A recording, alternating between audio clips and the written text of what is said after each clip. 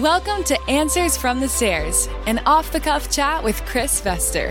On this show, Chris provides insight on all areas of your life, whether it be your business, your relationships, or your health. Chris is a longtime business owner and coach looking to help everyone and anyone find their purpose and beat mediocrity. In his experience, he can teach anyone to reach their true potential. If you're ready to realize your God-given talents, then welcome to the show. So yesterday I talked a little bit about Tyler Harris's Breadwinner podcast with Mr. Walton. And I kind of led into what the first 15, 20 minutes were about, which is about being a student and a mentor. But more than anything, this podcast is legitimately Mr. Walton giving his testimony of how he grew in his faith and how he came to know Christ and grew in his faith. And I guess I got just like heated about wanting to carry on a conversation this morning about it, because he talks about so many things that I think people of faith struggle with, and it's, moments of losing their faith, and moments of feeling distance from God. And he and Tyler had this great dialogue about the state of the church today, pretty much.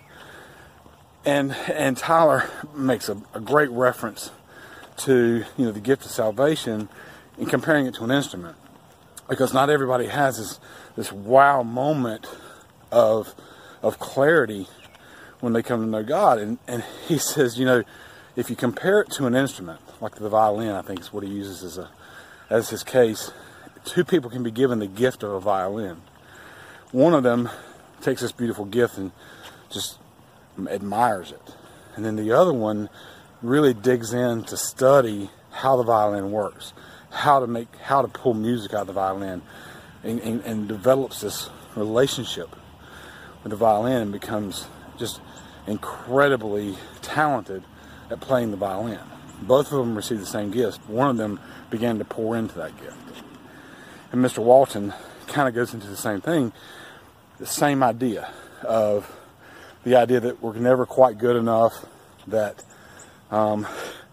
we're always falling and missing the mark. And he compares it to David and how many times David fell short, and how Jesus said, you know what? He was a man by God's heart, because every single time that he fell short, he was in this state in this heart of repentance, deep repentance. So taking those two and looking at, and I'm speaking about this because it's a struggle. And I was raised in church. I was born on Super Bowl Sunday, and I was in church the next Sunday, and have struggled with my faith forever, even until today. I mean, it's just not. And I say struggle, not that I don't have faith and that I'm not secure in my salvation. Just that, how do I grow my faith? How do I get deeper into my faith? What's it going to take? and this episode, take the time.